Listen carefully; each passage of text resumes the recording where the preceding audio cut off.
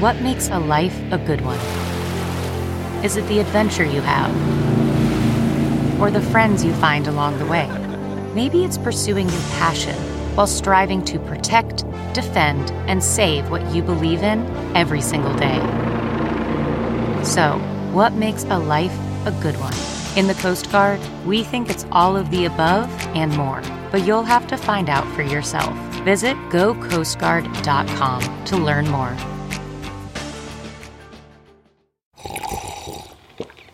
That's not just the sound of that first sip of Morning Joe. It's the sound of someone shopping for a car on Carvana from the comfort of home. That's a good blend. It's time to take it easy, like answering some easy questions to get pre-qualified for a car in minutes. Talk about starting the morning right. Just like customizing your terms so your car fits your budget. Visit Carvana.com or download the app to experience car shopping the way it should be. Convenient, comfortable. Ah.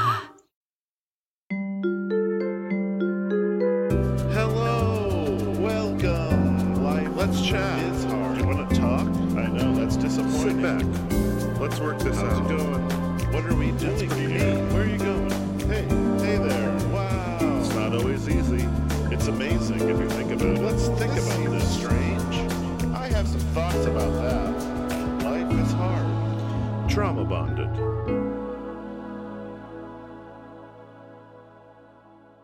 Welcome to Trauma Bonded. I'm Ellie Westberg here with Therese Garcia. Hello. And today we're discussing This Is Actually Happening, episode 291, What If Your Wife Had 21 Personalities? A man grows up poor, embraces racism and music, and then has a chance encounter with someone who begins to transform his mind. Through church, he meets his wife and over the years comes to know of her own abuse and suffering via her 21 personalities. He takes care of her as best he can, but loses her in the end. But he discovers who he is. And full disclosure, I am the showrunner for This Is Actually Happening, and I have the privilege to vet stories and conduct pre-interviews before they go to Whitney for the final interview. And T knows nothing about anything. She comes in fresh. And this show, Trauma/Bonded, is for you, the listeners. It's a space where we can talk about each episode, digest it, and reflect on it with empathy and also a bit of levity.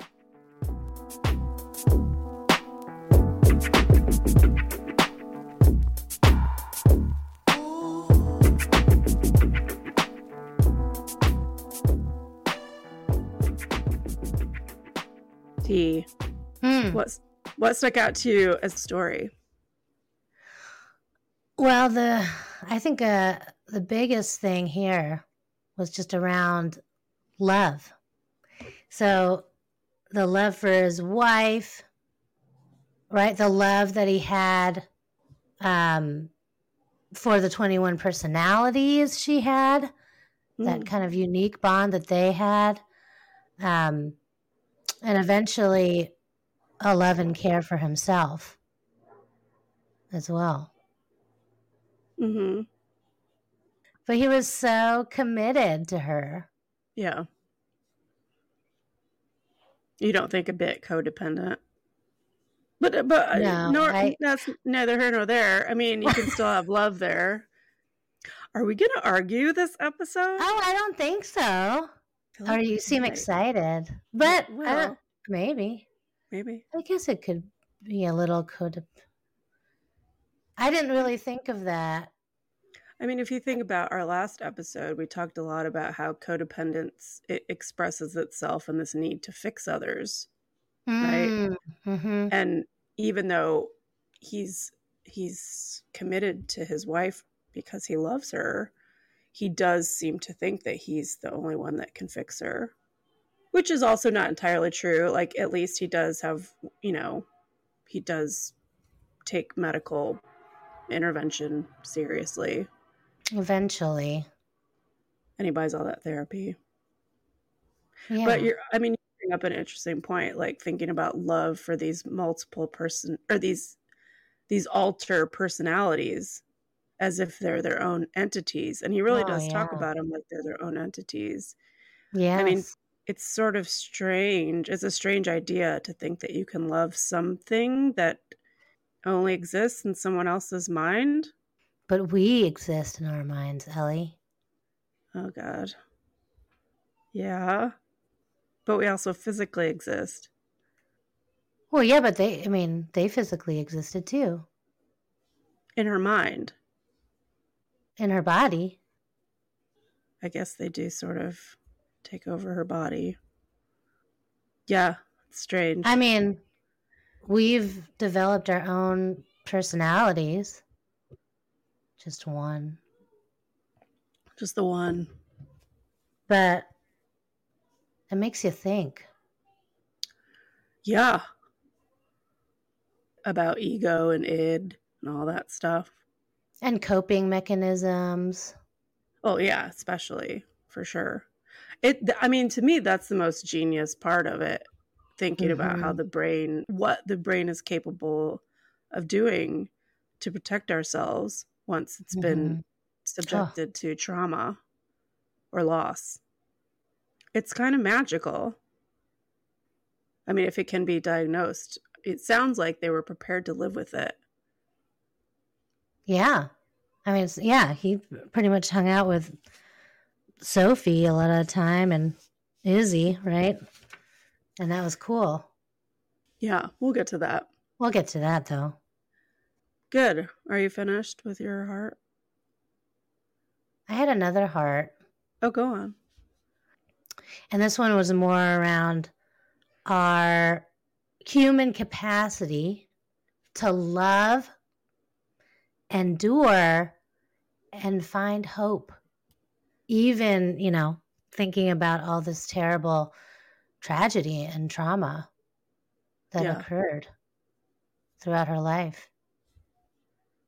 Yeah. Wow. Yeah.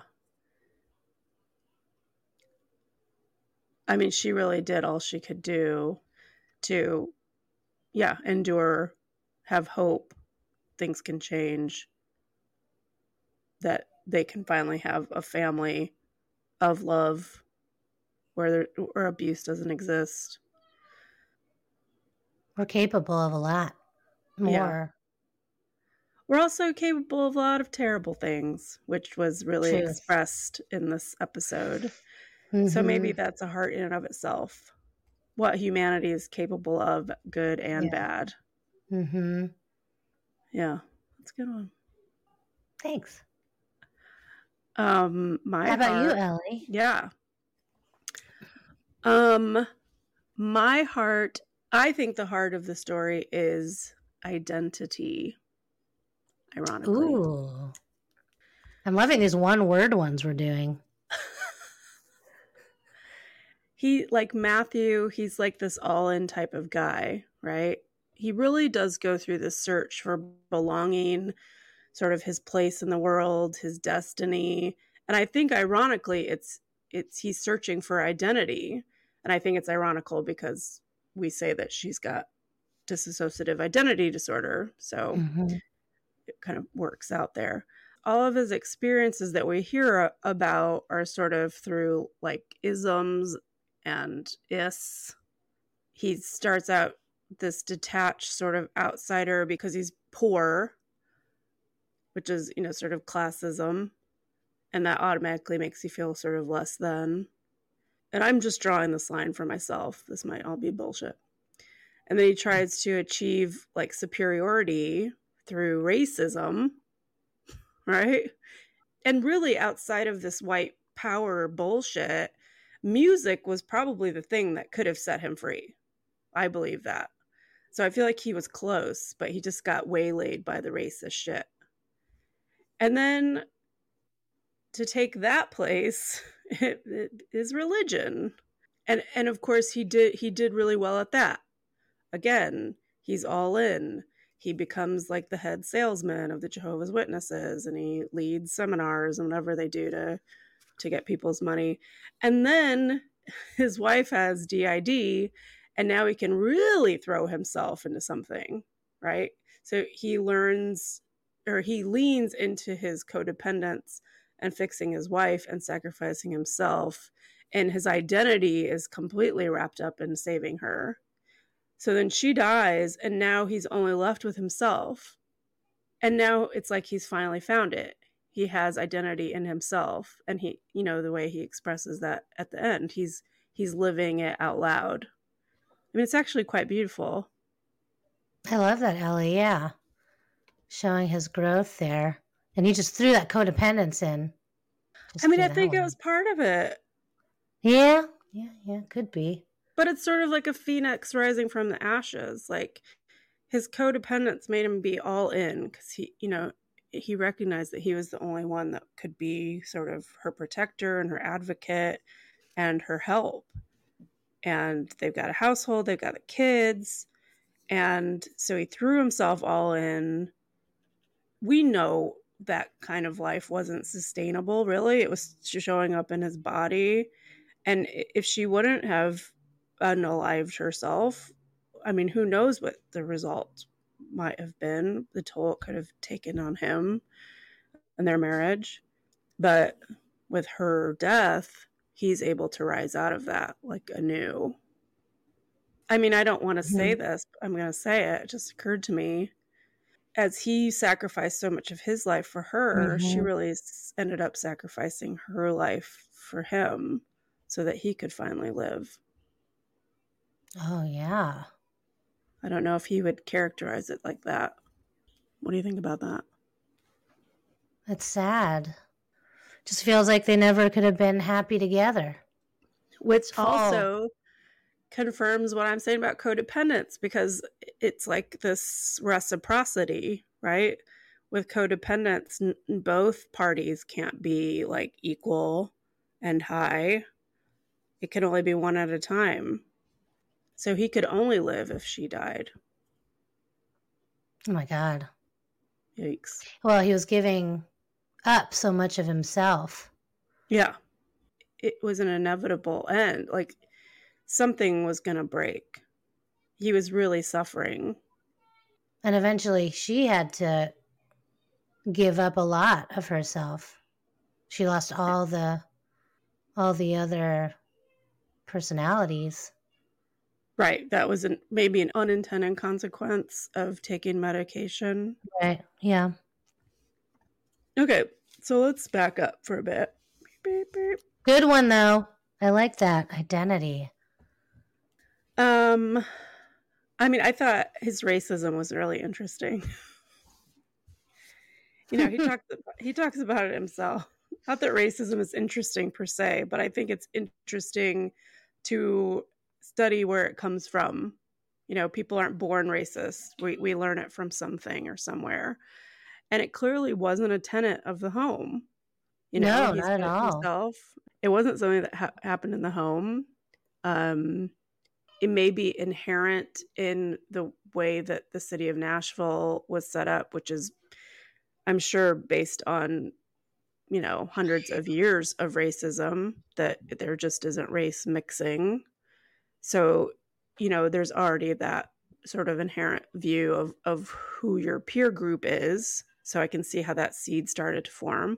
But then when he, you know, actually expressed it with this tattoo on his ankle, and his mom fucking cut it off him. It's a pretty clear message. And so I agree that wholeheartedly that Matthew is no longer a racist. Okay. So the Jehovah's Witnesses show up to his door. And this is, I think, the biggest turning point in his story, obviously. And, you know, a lot of people accuse us of being an anti-religion, God-hating atheist podcast. Maybe I'm just hoping people look at us that way. But hey, I'm gonna give the church that a boy where it's due. Finally, the church for the win. Because the church experience really transforms him. You know, he was open, he had this desire to learn, but he also had this desire to have community and to have a feeling of family. He desired spirituality, and he got that from joining the Jehovah's Witnesses. So good on ya, church. You did what you were supposed to do for once. Good job. Sorry, am I too religion hating?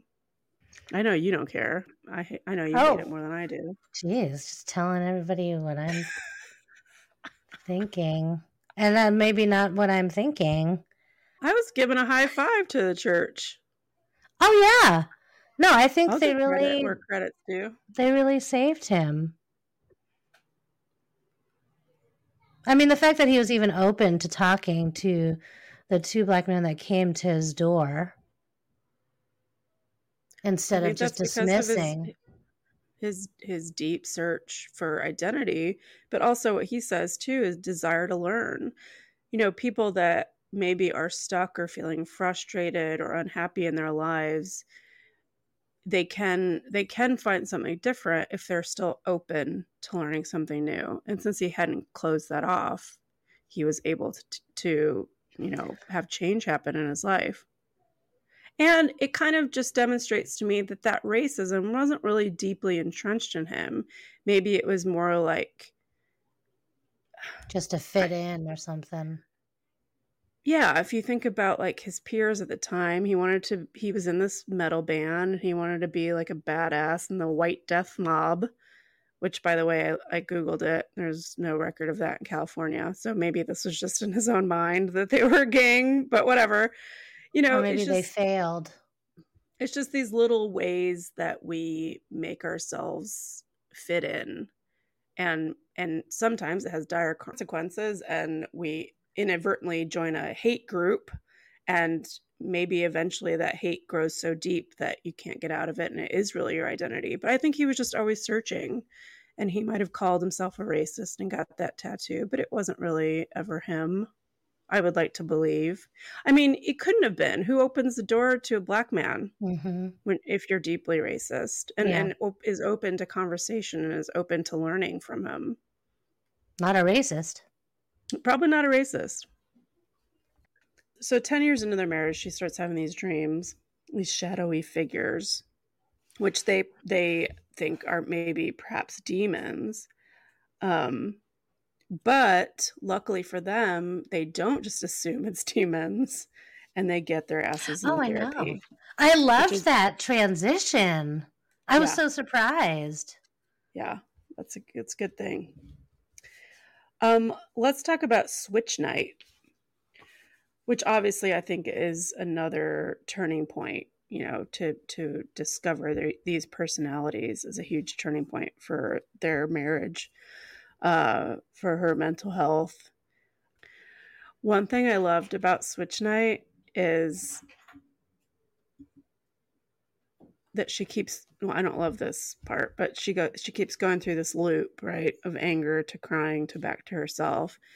And they go through this all night long. And at the end, he says, I don't know if this therapy is working. And they have this good laugh about it. And to me, this like just speaks hugely of the kind of people that they are and about how special their relationship is, you know, to be able to laugh in the face of adversity, to have a moment of levity with each other, and to trust one another so much that you could deflate the tension with laughter.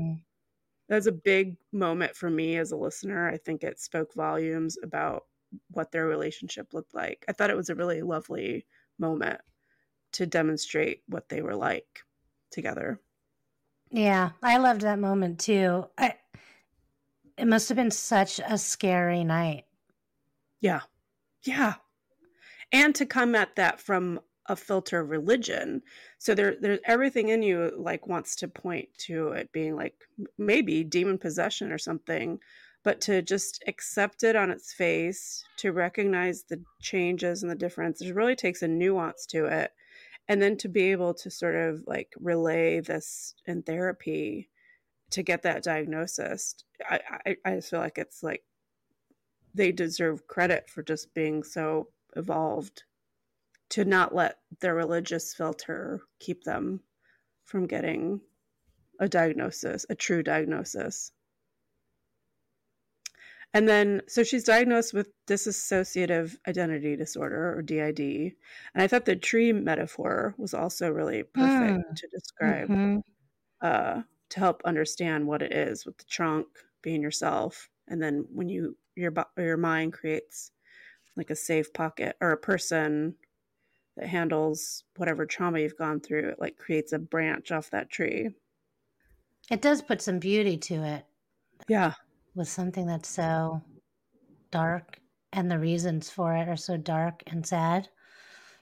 Well, and I think it really simplifies it too. Like it's such a complex thing, and we plebes, or us idiots, we have to be able to understand it. And I just want to point out again that we're not doctors.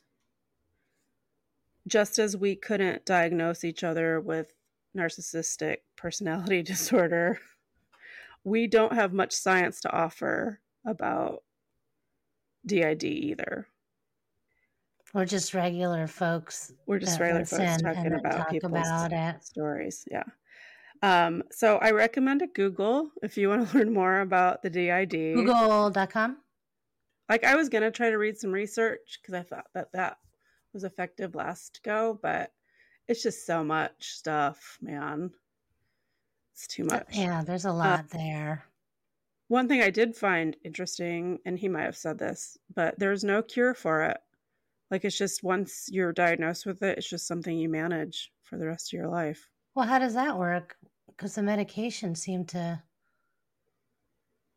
get rid of. Well, maybe it was just masking it. Not necessarily a cure per se. Yeah. Oh, yeah. Yikes. Yeah. It was really interesting for me when we met Sophie. Yeah. And how Sophie came about. The last of her memory is when her mom raised her hand up to hit her. Yeah. Yeah. And never actually made that contact. That was really, that was a powerful image. Yeah. Can you imagine beating your kids for being constipated? It's her fault for feeding her whatever she fed her or didn't feed her. Yeah, I know. But she's not going to make that association. Of course not. No, I can't. I have no idea what is going on with her mom. Yeah, dude. I thought it was really interesting that, Matthew talks about Sophie being like his own daughter. And throughout his time knowing her, she begins to trust him. Like her own, like this personality within his wife is changing based on his treatment of her. Do you think that his love for her healed her? That's a really interesting thought. It's wild. It was maybe healing her. Mm-hmm. So that she could feel trust. It's weird because I think this best demonstrates what he's talking about when he's saying these are real individuals, these personalities, because they're not just one-dimensional, right? Like Sophie doesn't just exist as Sophie. Sophie is changeable. It's responding to how it's treated. She's treated. It's too much. It's a lot for my brain to take. Yeah. It's a lot. Anything to say about Blaze? I mean, every kind of story that he had as to how they came about, it just paints this picture. No. It's so fucked. It's just so awful. Let's talk about the Beast. This is a personality that became from her mother's financial abuse. And so the Beast handled the money. When they call it the Beast, it made me think of the Bible, and it made me think of Revelations, and it made me think of the mark of the beast. And unless you have the mark of the beast, which is 666, what we learned from those movies, you've been left behind. Unless you have the mark of the beast, you're not allowed to engage in financial transactions. So I'm wondering if that's the derivation of that name. And is that the same for Jehovah's Witnesses? Oh, they believe in like revelations and the end times and stuff? Yeah. Yeah, I believe so. Oh, wow. Or it could just mean that it's the beast fiercely guards their money, you know. That's how I took it, but I didn't know any of that. I assume there was some biblical implication in there. It's just such a specific word. Wow. Hmm. Yeah.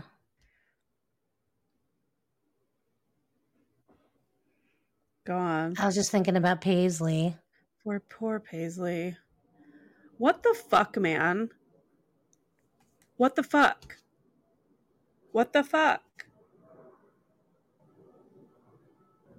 Yeah. Just, I mean, are we surprised anymore the sexual abuse that happens from grown man to young women anymore? Just so fucking over it. Just do better. I mean, obviously, it's awful that the mother offered her daughter as a payment for something, but then to have her sex trafficked for a year, and then to have men in uniform or these army men abuse her further. I mean, it's just, I can't, it's all too much. It just fucking pisses me off. So many people complicit in the abuse of this woman, of this girl. Let's talk about Natalia, his the wife part. Yeah. It's interesting because he talks about how she went on strike, right? She refuses to do household things. And he kind of glosses over it. He does. Right? But to me, it sounds a little bit like Natalia is reacting to him being a controlling dick. That's what I was thinking too. Which he admits to early on in the episode. Yeah. At the start of the marriage, he didn't know how to be, and these bad behaviors were coming out of him. He was mirroring behaviors that he knew from his stepfather. You know, he had bad role models, etc. But he really did gloss over that, unless the edit glosses over it. I really thought that Amber, the recorder, you know, that she's recording everything because of her mother. Her mother is like constant gaslighting of her or warping reality. That's also a fascinating one. I mean, it's really painting the picture of what terrible abuser her mother is. And then we get to Raven, abuse from the church. This is an interesting one. I also felt like it was glossed over. Yeah. I wanted more deets on that as well. Yeah. He talks about how Jehovah's Witnesses or the Jehovah's Witness Church didn't treat her well. What do you think happened? Maybe she had kids out of wedlock or something? Oh, you don't think the abuse was specific to her mental illness? You think generally she was abused by the church? I mean, he doesn't explain himself, so I don't really know what he means. What's your guess? I took it to mean it was specific to her mental illness as an adult. Oh. And this is what I think happened. I have no proof of this. I'm only speaking from a person that comes from a similar church. I wasn't Jehovah's Witness, but I grew up with the fundamentalists and all of their belief in the spiritual realm and Satan and demons and all that shit. And because of this huge belief in demons and Satans, I imagine maybe the church wanted to characterize her as possessed rather than acknowledge her DID. You know, there's this idea that man's sort of mental illness is due to sin, and obedient mankind will be cured if you're just obedient. You know, that's sort of a church philosophy.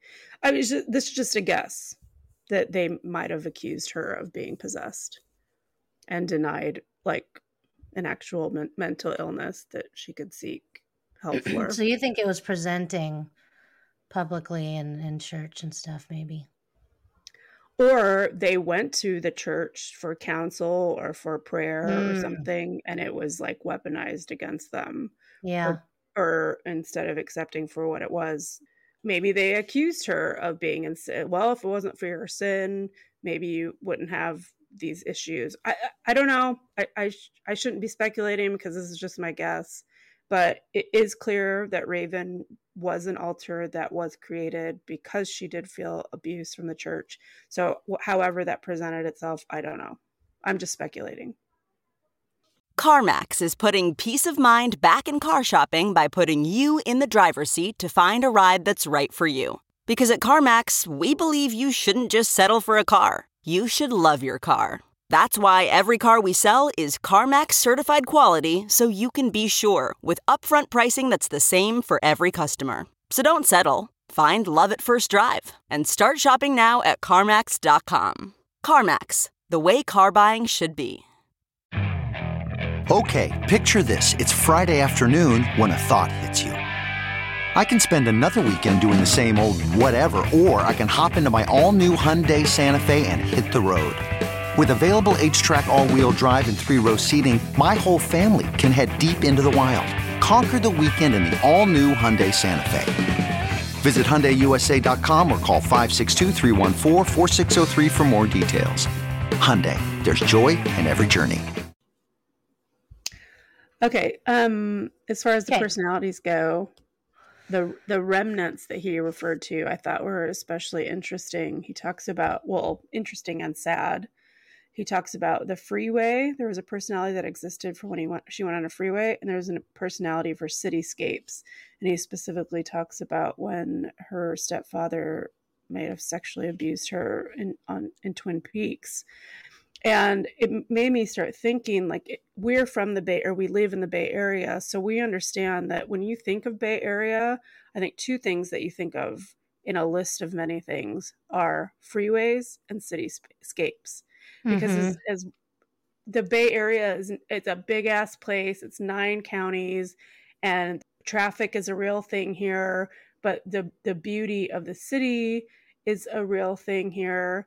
And in the Bay Area, we're kind of known among many things, but we're known for freeways and cityscapes. And really, I was thinking about that year that she was sex trafficked, and they talked about her going from Vallejo to San Francisco, right? Oakland. Or was it Oakland? Oakland to San Francisco? Or Vallejo to Oakland? Vallejo. Sorry, Oakland to Vallejo.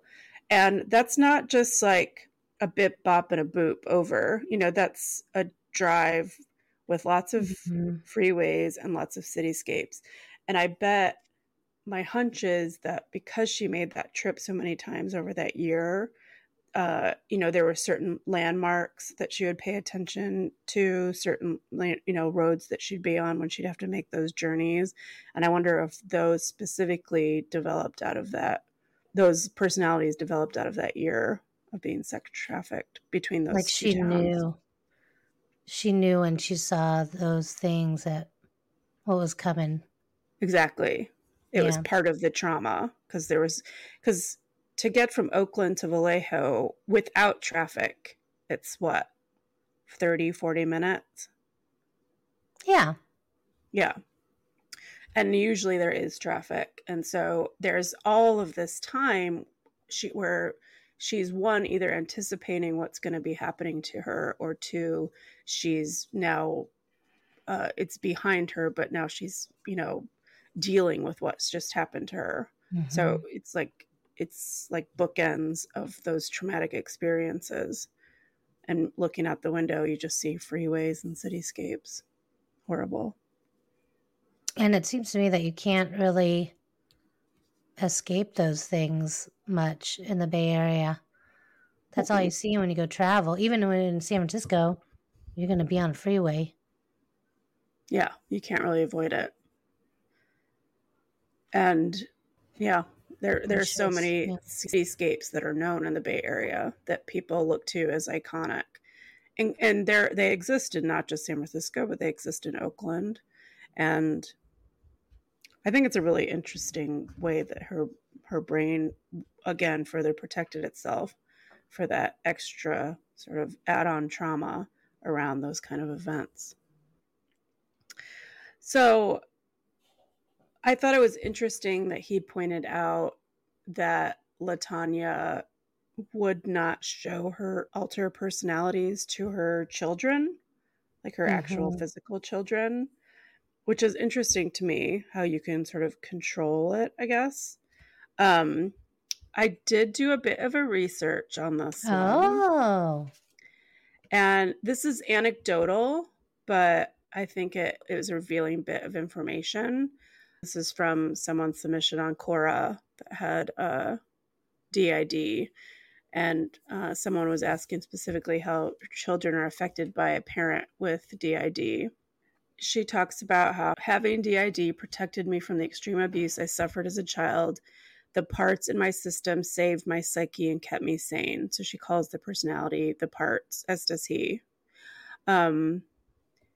DID is very cryptic and shrouded in secrecy. Typically, one part doesn't know about the other until a breakthrough occurs, usually precipitated through therapy, but not always. This was the part that I thought was interesting that he didn't mention. She says people with DID have parts called apparently normal parts, or ANP. And she says, in my case, I have 4 and maybe 5 ANPs who all answer to the name Lori. ANPs are disassociated from the other parts, just like all the parts in a system. ANPs are usually focused on day-to-day tasks and can oftentimes be single-minded and quite determined in their tasks. One of my ANPs is an incredible mother who took the job quite seriously. This particular part, who happens to be me, I think, made a commitment early in life to be loving mother and vowed to be nothing like the mother I had who was evil and who tortured me. So when he talks about, well, one, he talks about specifically how the mother part of her treated Sophia, or Sophie, like reading that letter to her about what a mom is supposed to be. But then also, it feels like there could have been a mother, quote unquote, ANP, right? Where LaTanya existed to her actual living children. Maybe. Oh. Maybe. So maybe it was a part per se, but it was, as this woman described, an apparently normal part. I'm not a doctor. I don't know. Yeah, but that's a good guess. That's a good guess. I mean, it's just an anecdote from Quora. What about that letter, though, huh? Yeah. It's really sad. I mean, it's like a letter that it's like she's reassuring her younger self. Yeah. And yeah, always wanting that reassurance and grace from her mother for just being a little girl. And being scared of going to the doctor. Yeah. Just as you would. Yeah. Let's talk about this uniquely American thing of stealing therapy. Which is genius. It's very like pull yourself by the bootstraps kind of mental health healing. I can't afford therapy, so I'm going to steal someone else's therapy. It's clever. It's clever. It's genius. It's very American. It's sad. But at least he was attempting to learn from her and what she's learned in therapy to help. Why do you say it's American? Because it's like he's going to do no matter what it takes. He's not lazy. He's going to pull himself out by the bootstraps. He's going to get himself some free therapy. He's going to get healed. It's just, it's sort of a compliment, and it's like a backhanded compliment. Like there's some ingenuity to it, but it's also kind of sad. Yeah. Because he's got his own issues. He's battling little sleep. He has these panic attacks. He's not taking care of himself. And he's absorbing everything that she's dealing with. So he has to steal some therapy. Because he can't afford to get therapy for himself. I mean, that's better than no therapy. I guess. But more personalized therapy might be the best. Agreed. And people don't realize the toll it takes just being a caretaker like he was. We have so many caretakers in this country. We've talked about this before. especially thinking about our boomer parents, and they're living longer than ever. And it really does take a toll emotionally, physically, financially on caregivers, especially when it's just like in the family. You're not paying someone to do it, but it's just spouse to spouse or child to parent or parent to child. It's extreme toil. He's got a full-time job. Yeah. Yes. And he's making a hell of a commute. I don't know where they live exactly, but I think they're in the East Bay. I mean, he talks about driving to San Francisco, you know.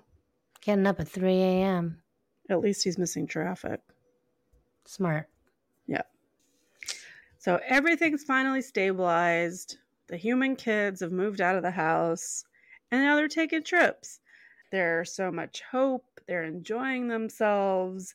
And then 8/2/22, she's working out. She throws out her arm, and now she hears this buzzing noise. She hears a loud heartbeat, and it like completely transforms everything about her health and state of mind. They go to the doctor. They can't figure out what's going on. So, of course, being good citizens of the world, they do some research. And I believe that she diagnosed herself with tinnitus. I don't know if that was a formal diagnosis. And he in his defense, he does say take this with a grain of salt. But he says through their research, they decided that she hears this noise and it's tinnitus, and it was brought on by a COVID booster vaccine. I also did my own research. Oh. You know, it's so unfortunate that people say COVID and there's just all these polarizing ideas around it, you know. I mean, I have my own people in my life that are, one, either really, really, really hyper defensive of it, or two, really, really, really like skeptical of it. So I understand, like, people for some reason get really hypey about talk around the booster, whether it's good or bad, whatever. Again, we're not doctors, but I did my own research. The CDC won't admit that there is a causal link between the COVID booster and tinnitus, even though there seems to be more reported cases of tinnitus. And it's hard to prove that causal link exists. But there could be correlation to you maybe once having had COVID. Like having had COVID could lead to tinnitus symptoms. Everything I read just says there needs to be more peer-reviewed research needed before, before they can make a hard line, confirm that it's a causal link. And we're not here to deny anyone's health experience or symptoms, but I do think that it gets dangerous when we do start to make causal links maybe that aren't necessarily true. But whatever, he did say take it with a grain of salt, which we are. We're just saying, we're not necessarily saying that the booster did cause it, but we do know, and that doesn't necessarily matter, but we do know that she did start to experience some severe symptoms like unto tinnitus, which from what I've read is just a really horrible way to live. So regardless of where it came from, it sounds terrible. It's unrelenting. It's a buzzing or a sound. It's always in your brain. You can't get rid of it. But here is a question. Saying it was from a COVID booster, was that important to include in the edit? I would say no, but initially I would say no. But yes, because it just makes me wonder a bit more about him and them. Do you think that's demonstrative of the kind of people they are? That I they don't would know. do their own research and come up with that summary? You think that was the point of keeping it in the edit? I don't know. What was the Hmm. point of keeping it in the edit? I don't know. But there must be one, because I don't know. It just feels a little dangerous to me. It's because it's such a polarizing topic. Yeah. And I looked up this vagus nerve thing, but Yeah. it was too much science for my wee brain. Sorry. Just know that it sucked for her. And if you want to know more about it, read it your goddamn self. You know, this isn't PBS. You don't have anything I to got say about the nothing. vagus nerve? Well, I can tell you it's not spelled like the town like you thought it was. It's VAGUS. So. That's how I spelled it. Oh, well, good for you. So, and that's all I'll say about that. It sucked for her. Put a line. It sucked for her. It sucked for her. And you don't have any quiet time. Yeah, it sounds terrible. I wouldn't wish it on anyone. I came across one anecdote. A man said that it sounded like a radio was playing in his head all the time. Like, as a person that's really sound averse, I think that would it would send me over the edge. Let's talk about this obsessive thought around the candle smoke and it damaging the innards of her nose. What the fuck is that? I don't know what the hell's going on there. Even the DID, like, I'm like, I get it. But then this, I'm like, what are you talking about? I've never heard of such a thing. I didn't do any research. I mean, how do you research that? I mean, I just know certain people have certain aversions to smoke. And some people can get really obsessive over it and feel like it's always in them or on them, or they're always smelling it or breathing it in. And I'm definitely not talking about Scott. I was going to say, I wasn't going to say that, but I was like, ooh, Scott. But this is really specific. But I will say though that if I blow out a candle in the apartment, he fucking loses it. How do you Google that though? I don't know. I guess something you could. So maybe that's its own thing. There's something there.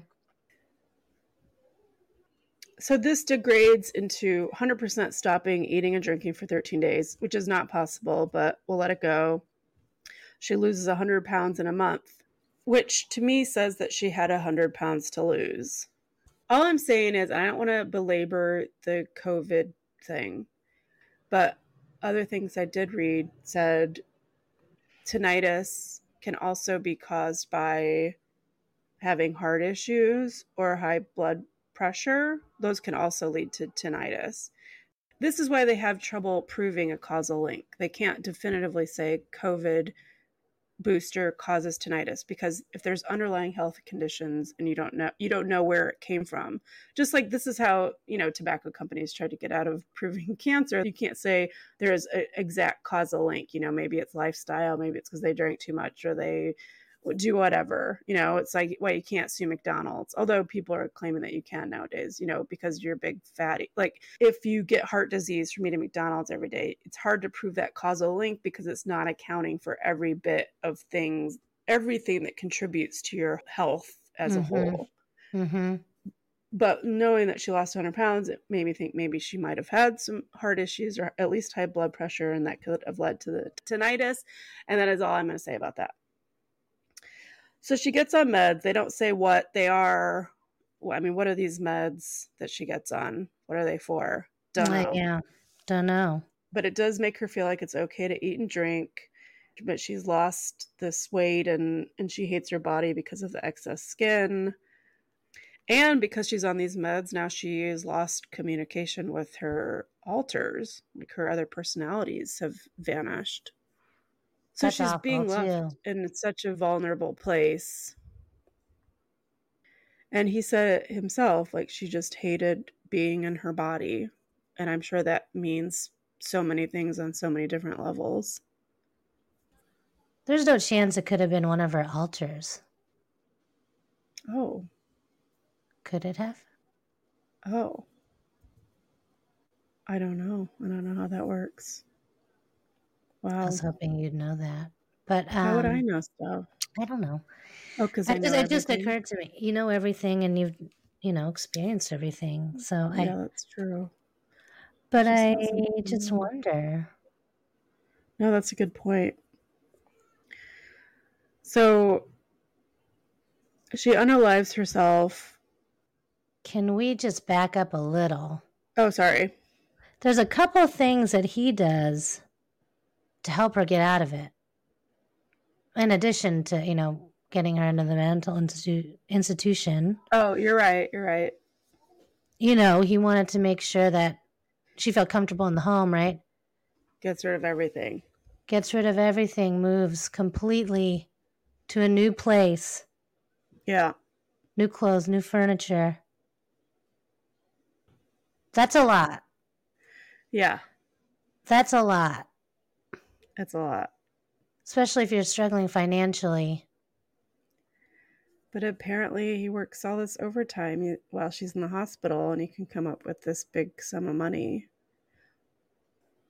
I don't know if they were struggling financially. I think trash collectors make pretty good money especially after doing it for so long. Therapy was a lot, and well, yeah, that's true. It's a lot. Just moving, doing all the things, getting rid of everything and buying everything else. Well, also it's you're indulging something that you know is not true. He knows none of this is affected. None of this is tainted. There's nothing wrong with the stuff. There's nothing wrong with the apartment. He does that just to appease her. Do you blow out candles in your place? The last time I did it, Scott about had a conniption fit. Like, he was really mad at me for a really long time. You don't do that anymore. He got me electronic candles for Christmas last year. Got it for you for Christmas or for him for Christmas? Exactly. And then does all this. What's next? Neck tat? I don't know. Get a neck tattoo. It's such a random throwaway. And he's like, I will. And he did. That's a lot, too. That's a lot, too. He really did whatever he could to make her feel loved. And he didn't take advantage of his permanent hall pass. Oh, I know. Big. Huge. He's so committed. Yeah. Or maybe codependent, like you're saying. Maybe. We're not doctors. And he kind of glosses over it, but when she dies, like, he loses 21 members of his family. Yeah. Your kids are out of the house. You've lost your wife. You've lost all of her parts. I mean, what a lonely existence. But from the ashes does rise a phoenix, and it really does sound like he's now living his best life. It took him a while to get through it, but it really sounds like he's gone through a lot of self-care to even, like, gift himself a massage. I think it's such a big deal. I mean, so many people wouldn't give that to themselves, let alone men. And he recognized, like, how important that touch was. It really is. This whole last part, I was just crying the entire time. Oh, when he's talking about living out loud now? Well, I mean, I didn't want her to kill herself. I didn't know it was going to happen. It was the whole thing. I was probably crying here and there throughout this whole thing. Yeah. It's awful. Yeah. But but then in the end, there's hope for him. I mean, can you imagine having a panic attack and just going in the garage and be like, this is it. No. Let me just get through this. No. And he mentions even, like, it's not just the touch and the dating and the new girl, but, like, he talks about the simple pleasures of life. Like, now he doesn't have to rush to work and rush home from work, and that he can enjoy being at work. And that he took a trip for himself. I mean, it really is those simple little things. I mean, if you think about, like, he went from taking care of, like, this massive household to just himself. Yeah, it's lonely, but it's also it can be devastating, but then once you lean into it and allow yourself to enjoy the small things in life, it can be really pleasurable and rewarding. And I love his perspective that he has for himself. He's proud of himself. He can look at himself and go, he did the absolute best that he could with what he had and what he knew. He really did demonstrate love in action. Like you said, love is the heart of the story. And then mine also, identity. He really did find himself. Himself is enough. He is enough. And he lives out loud. Yeah. I'd love to know how he's doing now. That was just a year ago now. Yeah. Yeah. I bet he has some major updates. Let's try to get him on the show. Okay. I feel that way about every single person. I know. I mean, that's what we're here for. Story. Yeah. Should we do listener comments? I mean, listeners of This Is Actually Happening comments. Yours are juicy. Mine are? Yeah. But let me see. Oh. Lee R. says, the gift of grace and true love was the real storyline here. On the same wavelength, Lee R. A lot of people are saying this was the most beautiful or their favorite episode so far. Oh, wow. I guess there was a lot of that on Instagram, too. I'm confused by this one. Go on. Michael H. says, listening to the Kink episodes, fantastic stories, and I love the accent of the dominatrix. He's a bit behind. Okay. There's a Kink series we did like 3 years ago or something. Okay. I was like, I don't know. I was confused. Yeah. Okay. So there was a bit of controversy on Instagram. It felt like pretty resolved, though. In fact, it was really kind of interesting. Like, it started off a little snarky, but by the end, people were really kind to this person. They kind of relented. But this is from Shka, Schka. They say, I'm too cynical, skeptical, and have too little faith in people to believe his story. And Bryn Lundgaard said, just out of curiosity, which part do you not believe?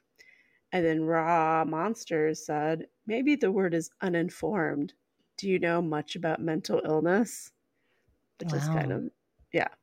And then No Fun _86 said, just curious why you listen to this type of show.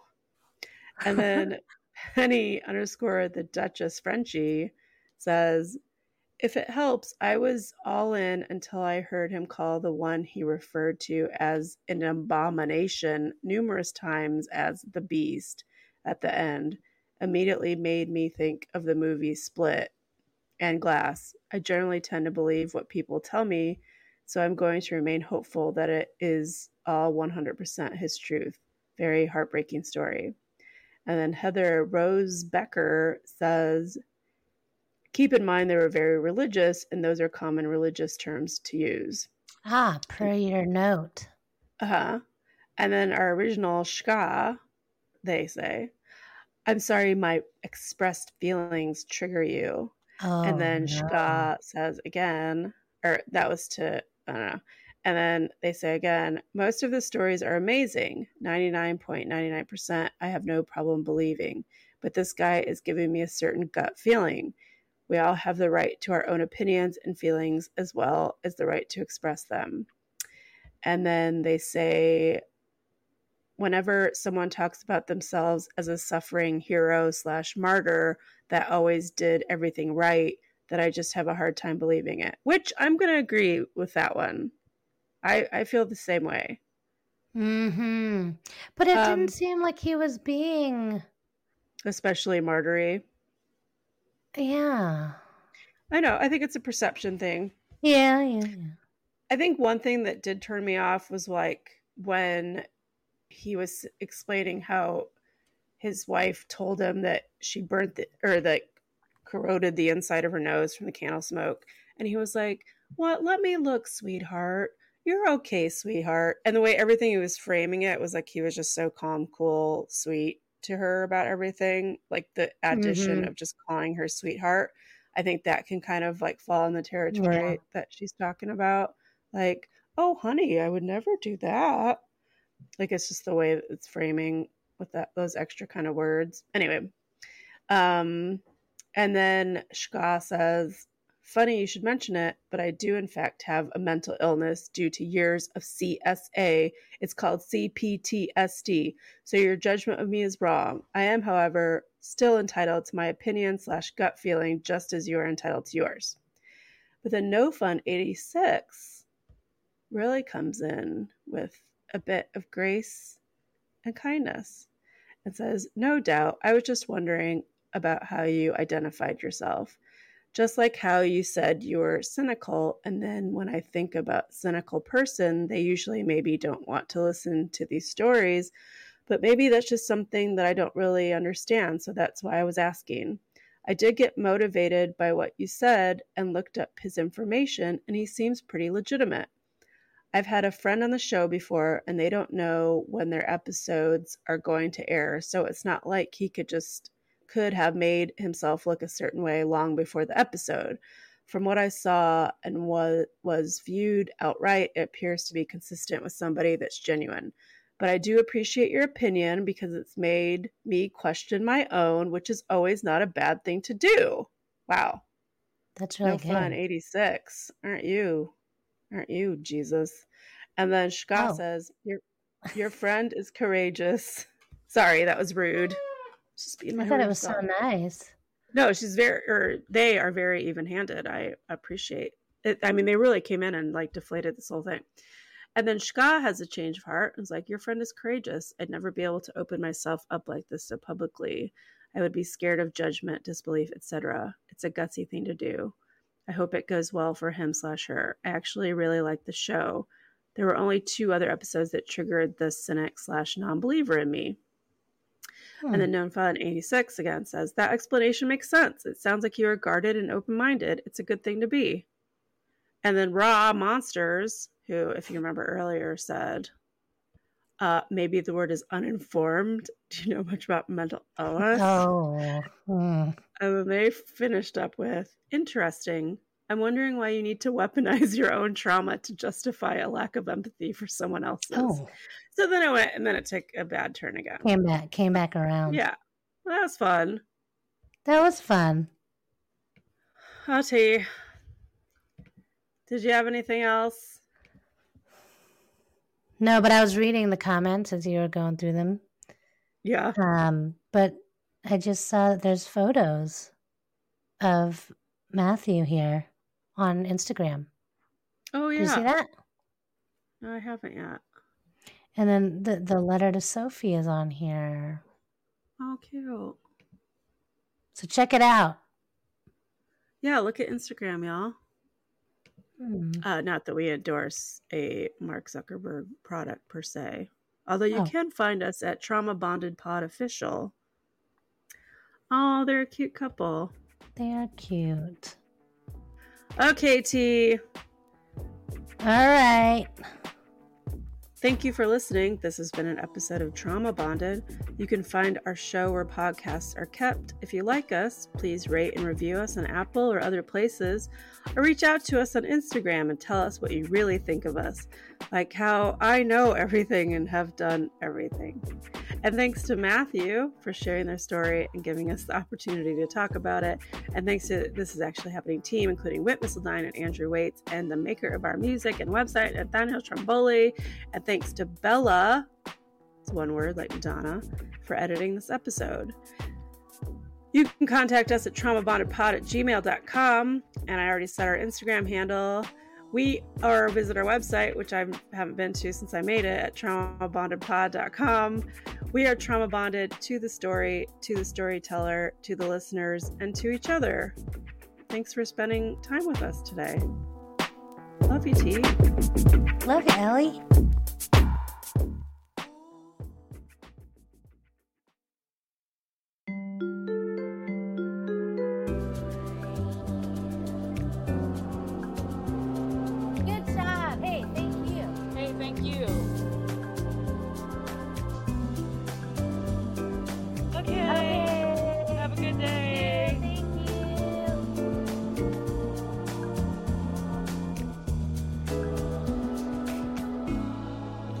trauma bonded.